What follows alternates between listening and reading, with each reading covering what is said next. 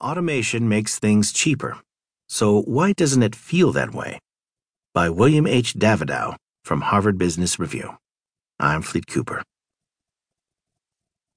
Many Americans have been experiencing massive economic insecurity and want to return to a time when they were able to earn a good living and create a decent life for themselves and their families.